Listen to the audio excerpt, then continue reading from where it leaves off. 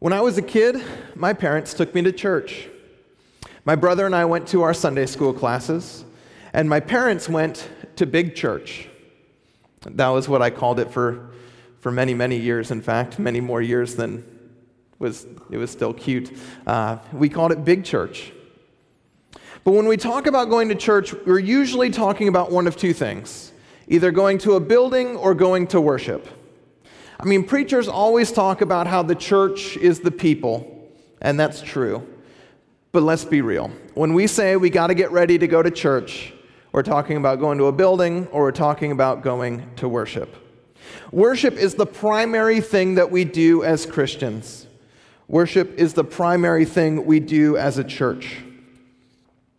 And if we can have a whole video with different definitions and understandings of what worship is, how do we even begin to talk about why we do it?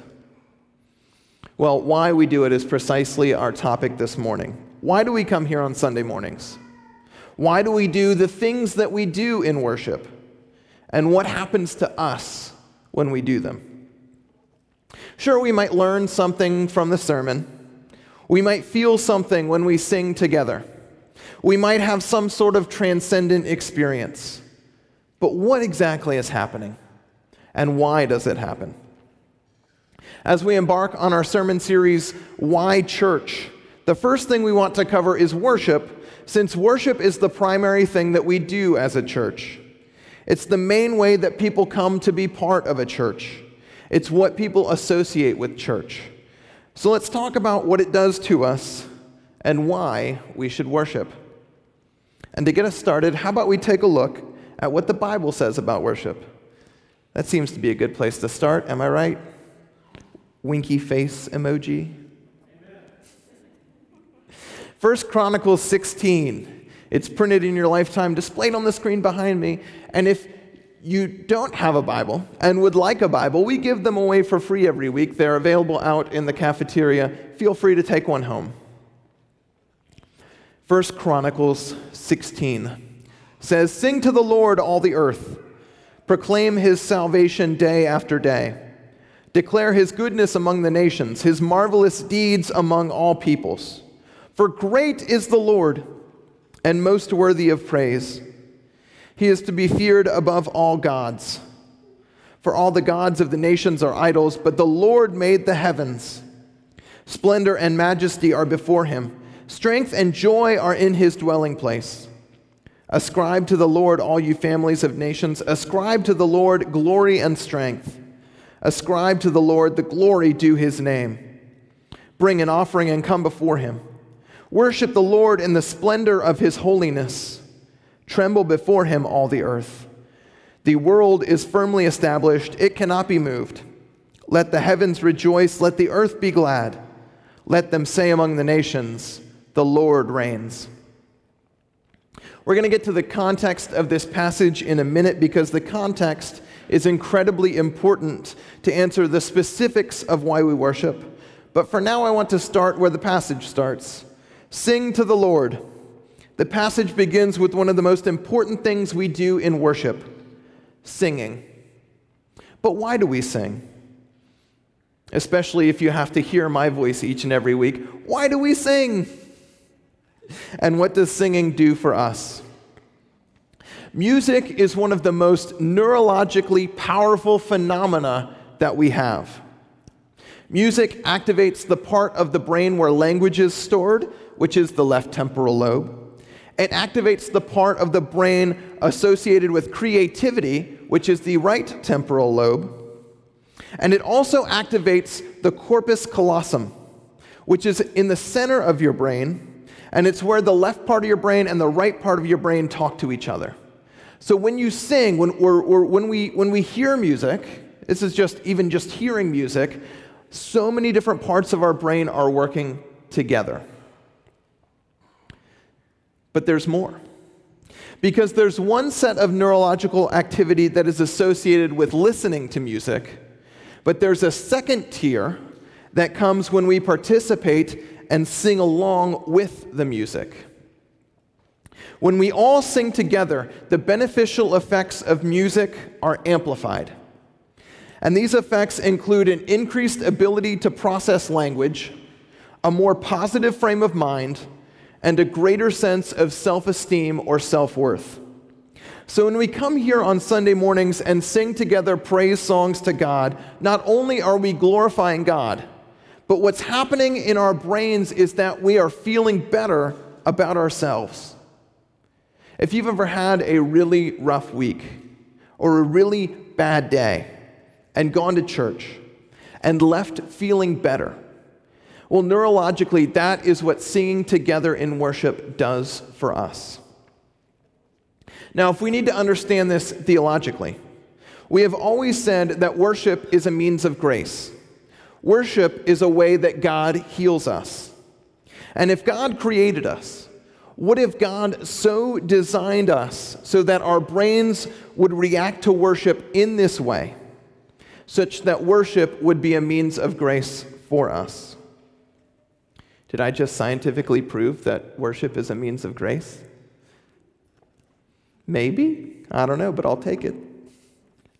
But that's not the only thing that happens in our brains as we worship together. And to talk about the rest of what's going on in our brains when we worship, I need to return to the context of the passage of Scripture. The 15th and the first part of the 16th chapter of 1 Chronicles detail David's reclamation of the Ark of the Covenant. Remember that thing in Raiders of the Lost Ark that melted the Nazis' faces? Yes? That's the Ark of the Covenant.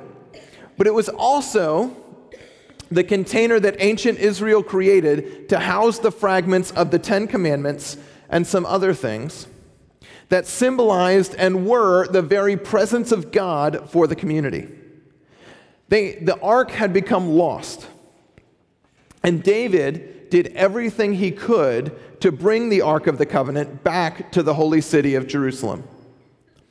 David's successful, and the Israelites construct a tent, a new tabernacle, that would be the place of worship of God, and that would be the place where the presence of God lived amongst the people. That's the Cliff's Notes version of most of 1 Chronicles, but certainly 15 and 16. And then we have this song, which is our passage today, that is a song all about the glory of God, a song of praise to God. Declare his glory among the nations, his marvelous deeds among all peoples. For great is the Lord and most worthy of praise. He is to be feared above all gods. For all the gods of the nations are idols, but the Lord made the heavens. Splendor and majesty are before him. Strength and joy are in his dwelling place. This is a song declaring how wonderful God is, sung before and in the very presence of God.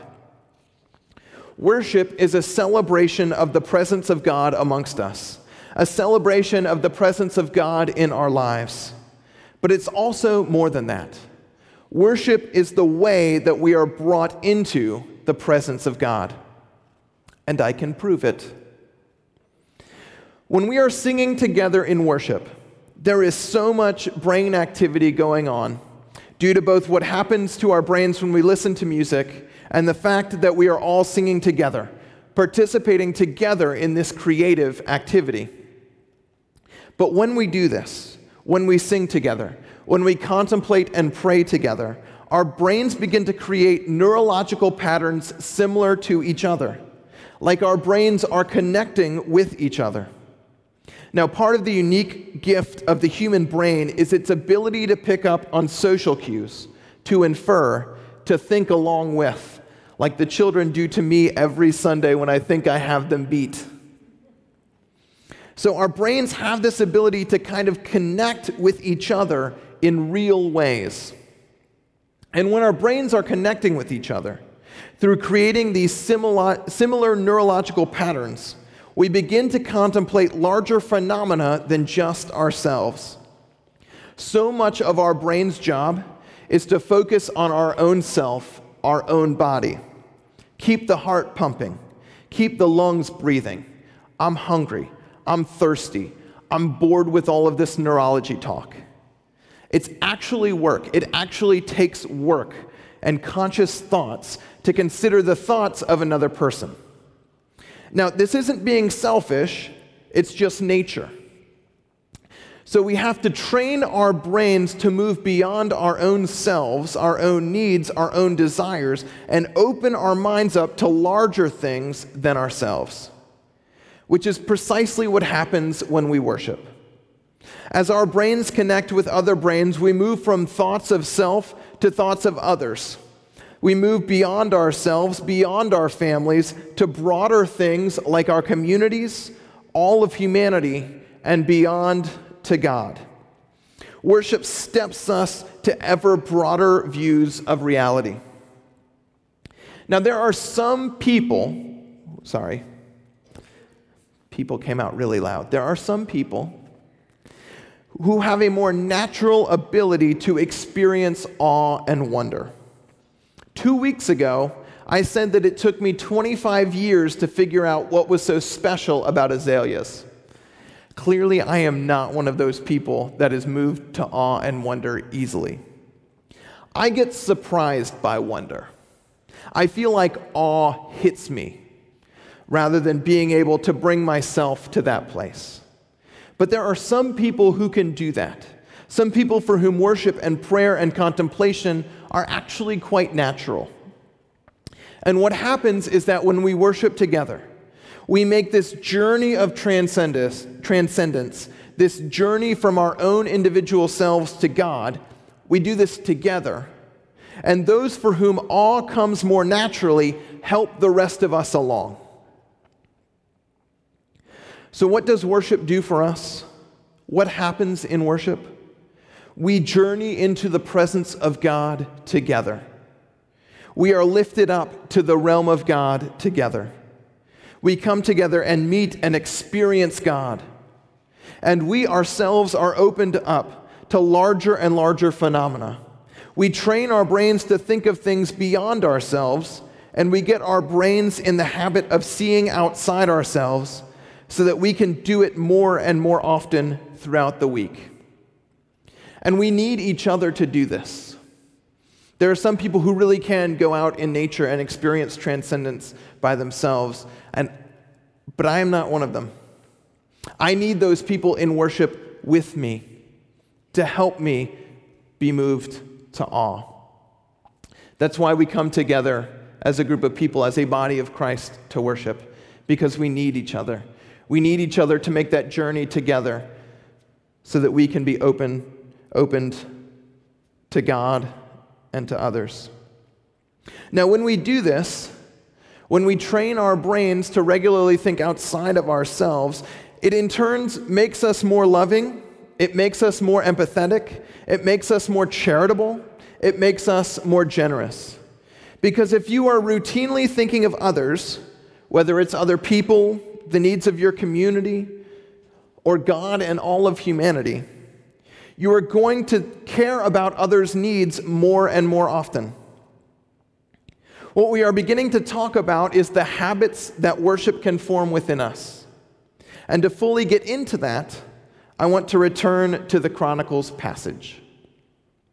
It finishes, "Ascribe to the Lord, all you families of nations. Ascribe to the Lord glory and strength. Ascribe to the Lord the glory due his name. Bring an offering and come before him.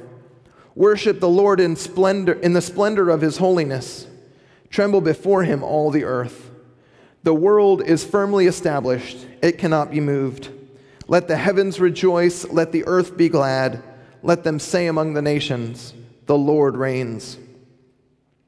The rest of this passage or this song talks about some of the things we do in worship. Ascribe to the Lord glory and strength.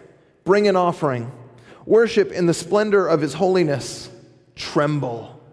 Rejoice, be glad, profess that the Lord reigns. These are things we don't normally do in real life, and words we don't normally say in real life. So why do we say them? Why do we do them? Why would the Bible tell us to do this? This scripture passage is speaking to us about the formation of new habits in light of being brought into the presence of God. This scripture passage is speaking to us about the formation of a new kind of person in light of being brought into the presence of God. But what does this have to do with your real daily lives? We said this was going to be practical, and it's all been pretty esoteric so far. Interesting, perhaps. Maybe perhaps is a stretch. Interesting, maybe. Interesting to me, and maybe no one else. But definitely heady. So what does this have to do with your real practical lives? I don't know about you, but when I get stressed, I tend to get very insular. I'm a young parent. I have a 2-year-old and another one on the way. Matt, stop talking about your kids. Sorry. I remember when Patrick was born, and I literally couldn't see anything that was happening outside of my house. Can I get an amen? When I get stressed out at home or at work or both, the only thing I can think about is getting through whatever it is that is stressing me out. One day at a time, 1 hour at a time, one task at a time. I can only think about those things. Now, I don't think any of that makes me a bad person. I really hope it doesn't. I think it just makes me a person. Remember that we are hardwired for individualism. It's actually biologically necessary for survival. Your brain needs to be infinitely more concerned about keeping your heart beating than the heart of the person next to you, or else your heart would stop beating and you'd die. So this is what we are biologically wired for before we can do anything about it. So if you're like me, and stress makes you concerned with what you're doing and what your family is doing, and that's the list, then I think that's part of our biological hardwiring kicking in. But there's a lot of times I don't want to be so self-focused. There's a lot of times I want to be able to look outside my bubble. If you're like me, or if you can think about something that deep down you wish you could change, then I think worship can help us. And it can help us by helping us develop new habits. We are creatures of habit. Habits form our dispositions. Our dispositions dictate our desires, and our desires form the basic impetus of all our actions. If you want to change who you are deep down, who you are under stress, if you want to change something basic about your life, the first step in that is developing new habits. Worship is designed to help us learn new habits, to develop new dispositions, and ultimately to change our desire. We come here and we sing together. In a world based on performance, we come here and sing together as a creative act, a communal act.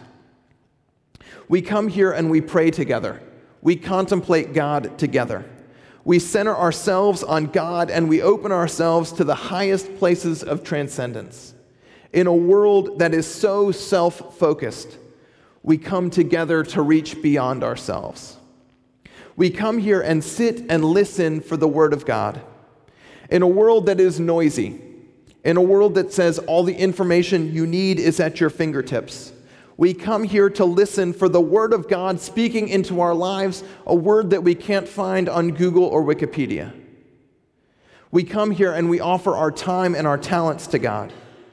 In a world that's all about consumption and acquisition and scarcity, we freely give things away. And those habits help to create in us dispositions of community, openness, patience, generosity, and love. And we train our brains and our bodies and our souls to see the bigger picture, to slow down, to listen, to consider, and to care.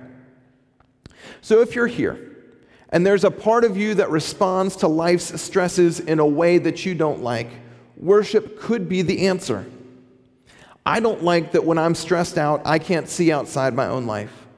I want to be caring and generous and open all of the time. I like those parts of me, and when the going gets tough, I want those parts to still be there. Friends, the storm is going to come, is it not? We can guarantee that. But by coming to church and opening yourself to the realm of God by forming new habits, you can better prepare yourself to be the person you want to be in the midst of those storms. So why do we come to church? Why do we worship? And what can it do for you to benefit your daily life? We worship so that we can bring ourselves into the very presence of God, and in so doing be transformed by God to be more and more the people that God created us to be. Let us pray. Almighty and all-loving God, we come here. We come here to experience your presence. We come here to be lifted up into the realm where you live. To have our hearts be overflowing with your love and grace. And we come here to be transformed by that. We come here to be a new people. A people of love, a people of charity, a people of grace. A people who are open to the needs of others. We come here to be transformed by your love so that we can be a people who love you and love our neighbor as we love ourselves. So God, flood this place with your presence. Flood this place with your grace. Open our hearts and our minds to your Spirit permeating through this space. And by your Spirit, by your grace, transform us to be more and more and more and more the people that you created us to be. All this we pray in the name of your Son, our Savior, Jesus Christ the Lord. Amen.